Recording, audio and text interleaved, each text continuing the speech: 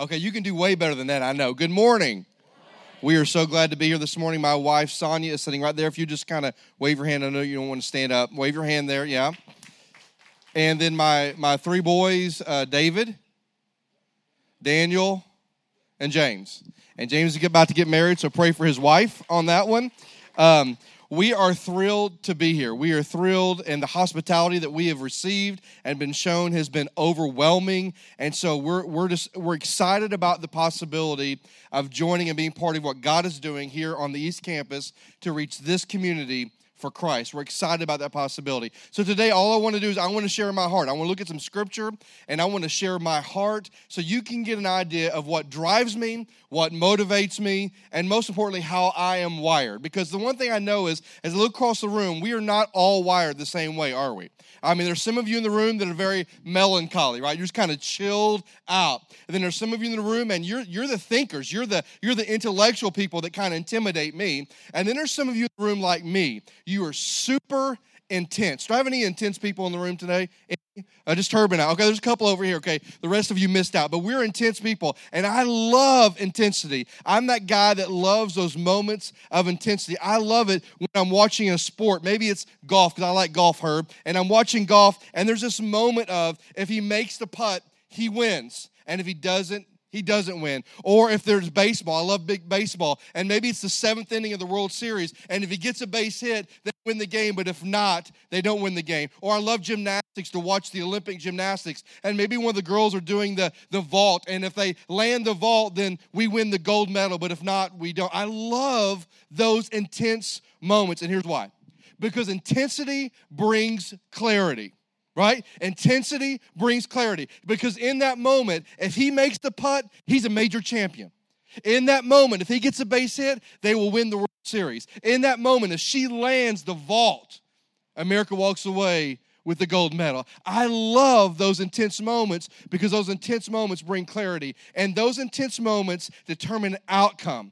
And that outcome, listen to this, that outcome hinges on one moment. You ever thought about that? A golfer, it doesn't matter what he did 3.5 days prior to that, it's that moment.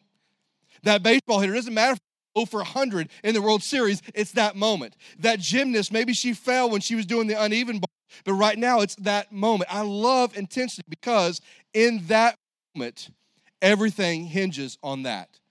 Now, it's interesting. Jesus said something that's very, very intense. You want me to switch back? All right, bro, here we go. All right, we'll give this a shot. I don't have to turn this off, Herb. I'm going to give this to you. We good? We good? If you're good, say amen. Amen. All right, good. I got a big mouth anyway. Here we go.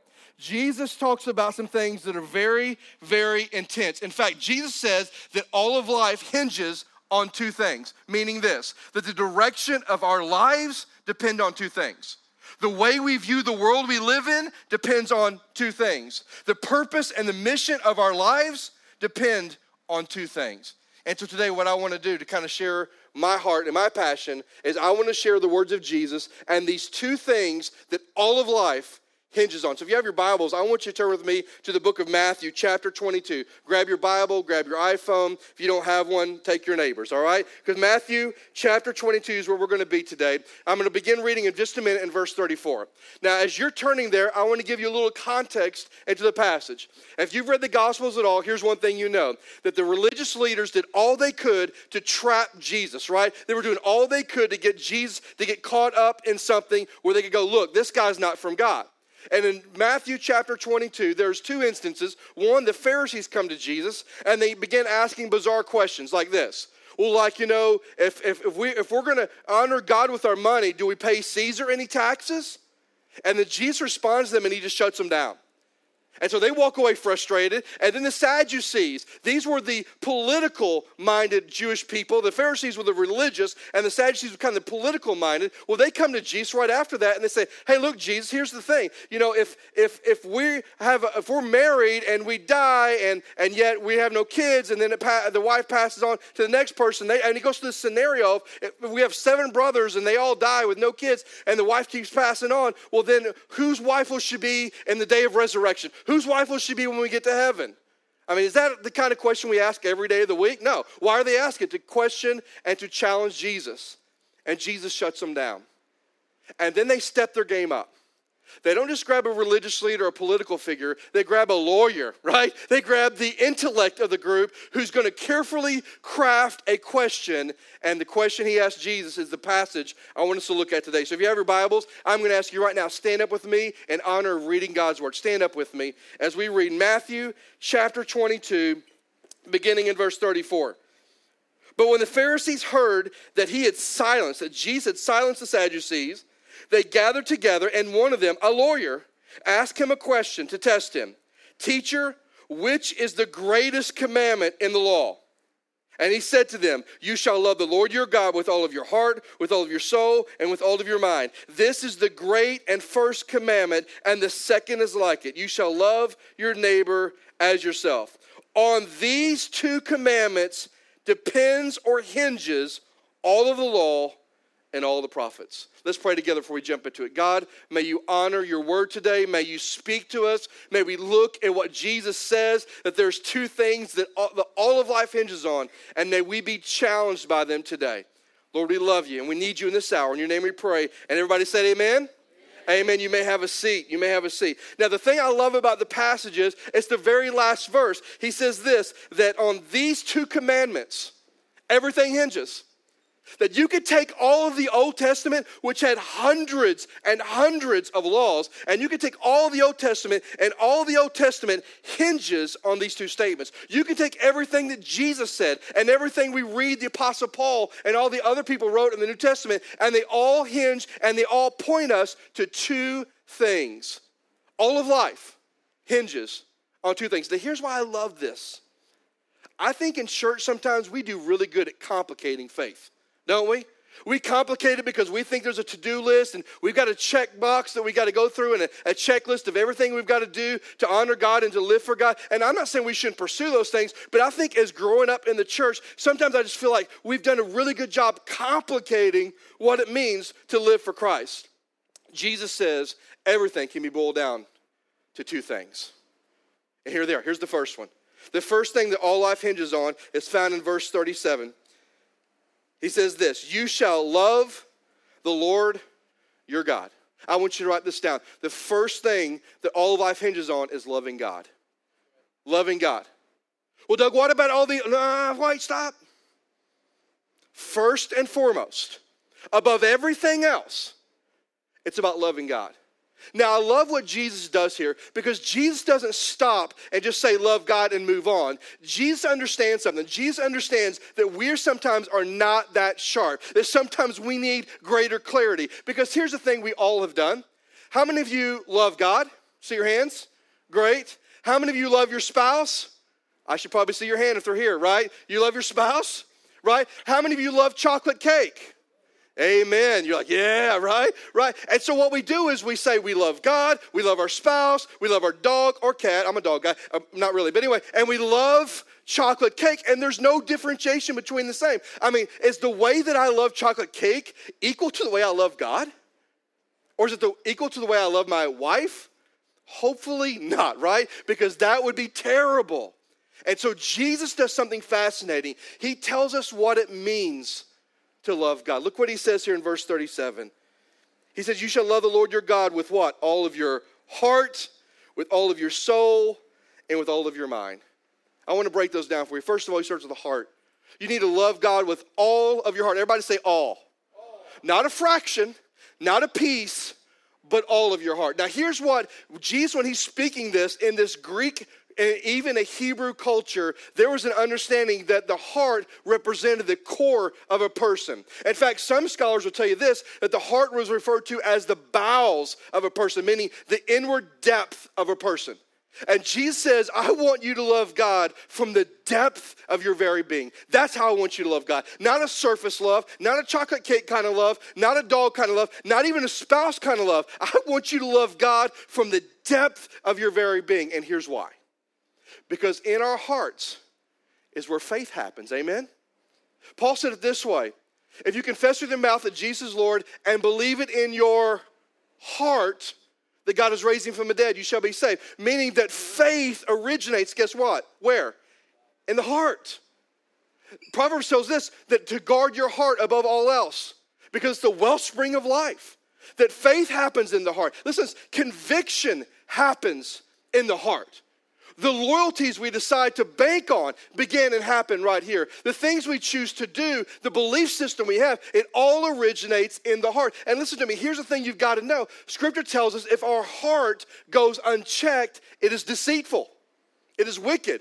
That when we leave the heart to what it wants to do, it pursues the desires of the flesh. It pursues what the world is offering. And we must continue check our heart, surrender our heart to the Lord, and love God with all our heart, because that's where faith happens. That's where conviction happens. We've got to love him with everything. He says, I want you to love the Lord your God with all of your heart. From the very depth of your being, that's where I want you to love God. Now, just a quick question. Can we honestly say today, all of us, I love God like that? Most of us would say something like this. I do love God, but. And we've got these exceptions to the rules, or we've got these areas of our lives that we want to hold back. And I'm just telling you, if our heart goes unchecked and we are not continually surrendering it to God and loving it with him, it will always lead us down the wrong path. Always lead us down the wrong path. He says, I want you to love the Lord your God with all of your heart, the very depth of your being. And then he says something interesting next. He says, I want you to love the Lord your God with all of your heart and with all of your soul. Now, this is an interesting word in the Greek language. It's actually the Greek word psyche. That's what it means. And the word soul, psyche, in the Greek is talking about our emotions. It's talking about our feelings, our affections, our desires. He says, I want you to love the Lord your God with all of your heart, your faith, your belief system, but I want you to love God with all of your soul, even all of your emotions. So to say that we're going to love God with all of our soul is to say, God, my desire above everything else is you. That what I desire above everything in the world is you. That's what it means to love God with our soul. You remember when the psalmist said this, that who am I in heaven but you, and there's nothing on earth I desire besides you? What was the psalmist saying? That the chief desire of my life, Lord, it's you. I love you with my soul. Can you say that this morning? That the chief desire of our lives and our heart is him? And to love God with all of our soul, to love him with all of our soul means to say, Lord, I desire you above everything else. It also means to say, Lord, my heart longs to know you. One of my favorite passages in Matthew chapter 5 is when Jesus says, blessed are those who hunger and thirst for righteousness. Now, I played football when I was in high school. I know you're like, yeah, you look like a big football player. Well, I was skinny. I blew up after high school. And so I remember playing football, and I remember that was back before the days where coaches were mandated to give you water breaks. Anybody remember those days? They were terrible, weren't they? And you would literally be sucking on the sweat of your shirt just to get moisture. I mean, I understood what thirsty meant. And here's what Jesus says. Blessed are those of you who hunger and thirst and crave righteousness, right standing, truth. Blessed are you. See, to say that I'm going to love God with all of my soul is not only to say, God, I desire you above everything else. It's also to say, God, my heart longs to know you. Not know about you, but to know you. But to love God with all of our soul also means to allow my feelings to be stirred up because of him. Now, I want you to think about with me for something just for a minute. I don't know about you, but sometimes I'll sit around and I'll begin to think about the sin that's in my life, the wickedness in my heart. Can we all agree today that left to our own devices, we are wicked at heart? Our choices, our decisions are not God-honoring. Our thoughts are not God-honoring. I mean, if we were really honest this morning, I'm just going to be really transparent with you. When I look at my life, all I see oftentimes is wickedness. And I think about my sin, and I think about what I deserve, and I think about the separation from Christ for all eternity that I do deserve because there's nothing I can do to earn his love. But when I think about the grace of God, it stirs me. When I think about what Christ has done for me, it moves me. And if it doesn't move me, there's a problem with that. Problem with most Christians in the world today is we've gotten over our salvation. We've forgotten the beauty that Christ died on the cross, that while we were still sinners, Christ died for us. I think we've gotten over that. And as believers, we can't do that. As believers, we've got to be stirred by what Jesus has done for us. There's a song that my family, we're listening to a lot of right now. It's a song that just kind of wrecks me. It's a song that I can't get out of my head. It's a song about the relentless pursuit of God. And I'm not a singer, and if I sung, you would be terrified. So I won't sing it. I just want to tell you, there's a section in the song, and it says this: that there's no shadow you won't light up, and there's no mountain you won't climb up to come after me. There's no wall you won't kick down, and there's no lie you won't tear down to come after me. It reminds me of the relentless pursuit of God. And listen to me, if you call yourself a Christian today, a follower of Jesus, that should stir you that your Heavenly Father loves you so much that nothing stops him from getting to you. Amen? Man, I hope that moves you today. Because I know there may be somebody in the room today going, you know what, Doug, here's the deal. You don't know my story, Doug. You don't know. I've done so many things. I've said so much. I've done so much. There is nothing that I can do to be honoring and deserving of what God has for me. Well, listen to me. Your sin and your failures are not bigger than God's grace. It's not. I'm telling you, God's grace is huge. And no matter where you find yourself today, he's not giving up on you. He's not written you off. He's still coming after you. And will you just pause and let him? See, I believe loving God with all of our soul says, God, you are the chief desire of my heart. You are the thing that I long for, Lord, that my feelings, when I think about what you've done for me, it moves me. See, loving God with all of our soul means loving him with all of our emotions. Then he says this, to love the Lord your God with all your heart, with all your soul, and then he says with all your mind. The word mind there just means the way that we think or the way we understand. And let's just be honest today. The world we live in today, the place they're attacking over everything else is our minds. You can't walk through a checkout line at Publix, or you can't walk through a checkout line at Wawa, or however you say that. You can't walk through those checkout lines without being inundated by what the world says is right. Ladies, young ladies, you can't walk through a checkout line without saying, here's what the world says is beautiful.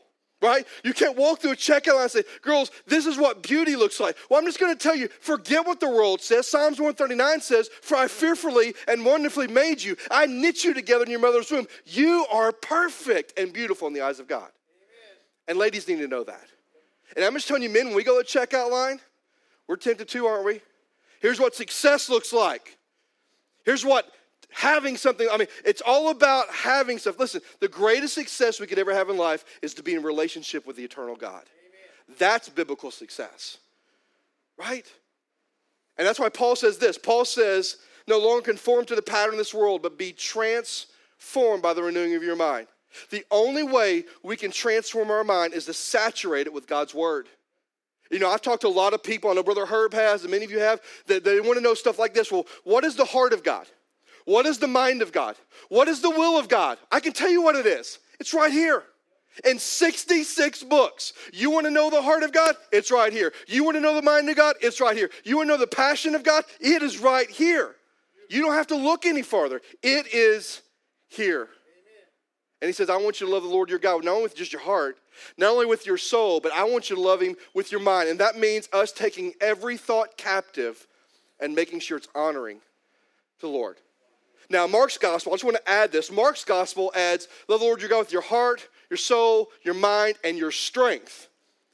Now, strength just means the totality of a being, meaning I want you to love God with every fiber of your being. Now, here's hopefully what you figured out and what I figured out and what we figured out today. It's this, is that loving God is more than just a basic belief. It is a deep, total love for him. And where do you land there? Do you love him like this? Do you love him with all of your heart, with all of your soul, with all of your mind, and with all of your strength? Do we love God like that? See, here's the deal. The reason this is so important is because there's beauty in the order when you read Scripture. Jesus started with this one. Why? Because first, it's the most important. And secondly, if we don't do the first one, we'll never do the second one. And here's the second thing that all life hinges on. Here it is. You ready? Look with me in verse 39. All life hinges, secondly, on this. And the second is like it. You shall love your neighbor as yourself. You shall love your neighbor as yourself. All of life hinges on loving God and loving people. Now, who is our neighbor? Anybody? Who's our neighbor? Come on. Who's our neighbor? Let's talk to me. That's not very good. Talk to me. Who's our neighbor? Everybody. Everybody say everybody. Everybody is our neighbor. Now, here's where we have problems with that. Well, everybody, that means there's some messy folks in this business, right? I mean, so if I've got to love people, I mean, there's some people that are messy. In fact, some of you, if I could get you alone and we could just have a conversation, you might even say this. There are some people that, quite frankly, I think that might be unlovable, right? And if you don't think of anybody like that, it might be you, right? So, I mean, there's just this idea that there's people that maybe that are unlovable. Well, listen to me. When I think about my life and my story, I'm unlovable. I'm wretched, I'm messy, but God loved me anyway, didn't he? And he loves you anyway. And if you're a follower of Jesus Christ, we need to love the Lord our God with everything we have. And secondly, we need to love people. Not selective people, not people who look like us, act like us, have the same financial status as us, whatever. Not people just like us. We need to love all people. And I'm going to ask you to write down two things today. Here's the first one. Two ways that we can love people. Two ways biblically that we ought to love people. Number one is to share the good news of Jesus with them. Number one, the best way to love people is to share the gospel with them. Matthew 28, Jesus says, as you are going, make disciples. As you begin your journey, as you go out from me, here's what I want you to do. I want you to tell people about me. I want you to teach them what I've taught you. And I want you to bring them into the kingdom and baptize them. I want a movement to begin, but you got to go. And as you're going, I want you to do this. He says, I want you to go share the gospel with people. Here's what I believe. Here's my heart's conviction. We live in a world of people who are searching and who are longing and who are struggling, who are looking for peace, who are looking for comfort. And listen, if you're a follower of Jesus, we have the answer, don't we? Amen? We have the answer. And what is the answer? It's Jesus. I mean, how selfish would I be? If I had the cure to some known illnesses or some uncurable illnesses, how selfish would I be if I didn't share? What if I had the cure to Parkinson's disease? Or what if I had the cure from the disease my dad passed away from, Alzheimer's disease, or cancer? What if I had the cure from that and kept it to myself? How selfish would I be? You'd go, well, Doug, your selfishness would be off the chart, right? Would you agree with that? Sure it would. But here's the thing. We have the cure for people's eternity, and yet we're keeping it to ourselves. We have the only message that can bring someone from death and to life and from darkness to light that can secure the eternity forever. And many of us are just keeping it to ourselves. And if we're really going to love people, we have to have a commitment to share the gospel. Don and I were talking maybe a while back. I don't know if it was on the phone or the second time I came. And we were talking. I said this. Here's what keeps me up at night. Here's what wrecks me all the time. It's the words of Jesus, and I heard him say it this morning. The harvest is plentiful, but the laborers are what? Few. Can I just tell you what that means? That means that when God looks at the world, here's what he sees. People who are craving, starving, searching, and seeking for Jesus, but not enough Christians who are telling them about Jesus. And I'm telling you, that's got to change. And it starts right here in this community. Amen? If we're going to love people, we've got to share the gospel. Secondly, if we're going to love people, we love them by serving them. One of the most moving passages in John 13, you can read it later. John 13, Jesus is in the upper room with his disciples. It's the last time he'll meet with them before he's arrested and he goes to a cross. And he gets in there and Jesus does something amazing. He grabs a towel. He doesn't sit down and say, all right, guys, we've been tracking a dirty journey here all the way into Jerusalem. I need somebody to clean my feet. Now, if we had foot washing today, that would be awkward for many of us. And most of us prayerfully took a shower this morning. And so there wouldn't be too bad. But in that day, they had been journeying. I mean, their feet were nasty. And Jesus grabs a towel and gets on his knees as the King of glory. And he begins to wash the disciples' feet. And the disciples were reluctant, like, no, we should be washing your feet, which Jesus probably should have responded, you're right, because I'm the king and you're not. But he didn't. He just continues to serve them. And then here's how Jesus ends it. He says, just as I've washed your feet and served you, go serve somebody else. Go serve somebody else. Now, here's what I know about me and here's what I know about most of us. We don't mind serving when it's convenient. We don't mind serving when we understand the circumstances. But when it gets messy or when it becomes a distraction or an interruption in our lives, listen, sometimes we don't care about serving too much right then. But listen to me, the word servant in the Greek is the word diakonos. It's where we get the English word for deacon, and we have many deacons here today. But you know what the word diakonos means? It means through dust. Literally what it translates. Doug, what in the world does that mean? Here it is. Serving gets dirty. Amen. Serving is inconvenient. Serving is messy. And just because it's messy and just because it's inconvenient doesn't opt us out of our responsibility to love people by serving them. Amen. Listen, if you're a follower of Jesus, Paul said it like this, that we should have the same attitude of the Lord Jesus in Philippians chapter 2, who humbled himself and took on the very nature of a servant. Can I tell you one of the best ways for us to reflect Christ is not only in sharing Christ, but how we serve people, right? So here's the deal. Jesus says all of life hinges on two things: loving God and loving people. And here's my question for us this morning. Where do we land on that? Where do we land? Because some of you honestly are going to say, hey, Doug, I'm thinking about what you're saying about loving God, and that does not represent me today. That does not represent my heart today. And not that I don't want it to, but it just doesn't. And then there's some of you in the room today say, Doug, I'm a follower of Jesus, but this whole, all of my heart, all of my soul, all of my mind, loving those that I think are unlovable, I'm not sure I'm there yet. I'm struggling. Well, I just want you to hear me this morning. This passage of Scripture is the lens through which I try to live my life. This passage of Scripture is the lens through which I try to lead my family. This passage is the lens through which I will lead a church, that we will be a church that loves God and loves people.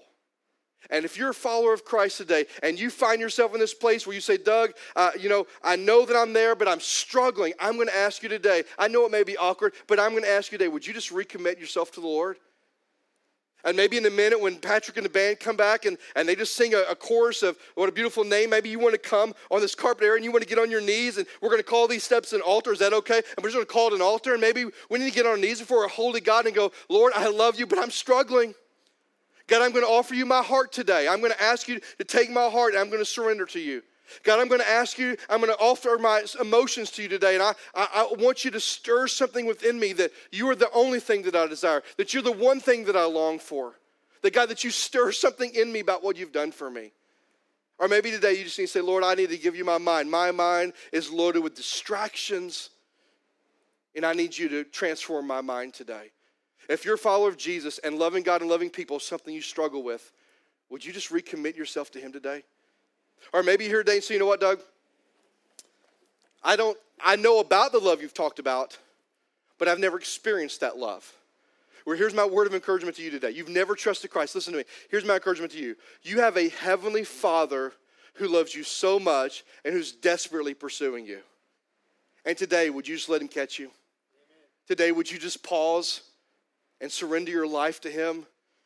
And say, Lord Jesus, I know that I've known about you, but I've never known you. And I want what I know in my head to transition to my heart, and I want to surrender my life to you today. And while today may be an awkward moment, I'm going to tell you something. I'm going to be standing right there, and I know Don's right over here and Herb's right over here. If you need to accept Christ for the first time today and surrender your life to him, we would love to lead you down that journey.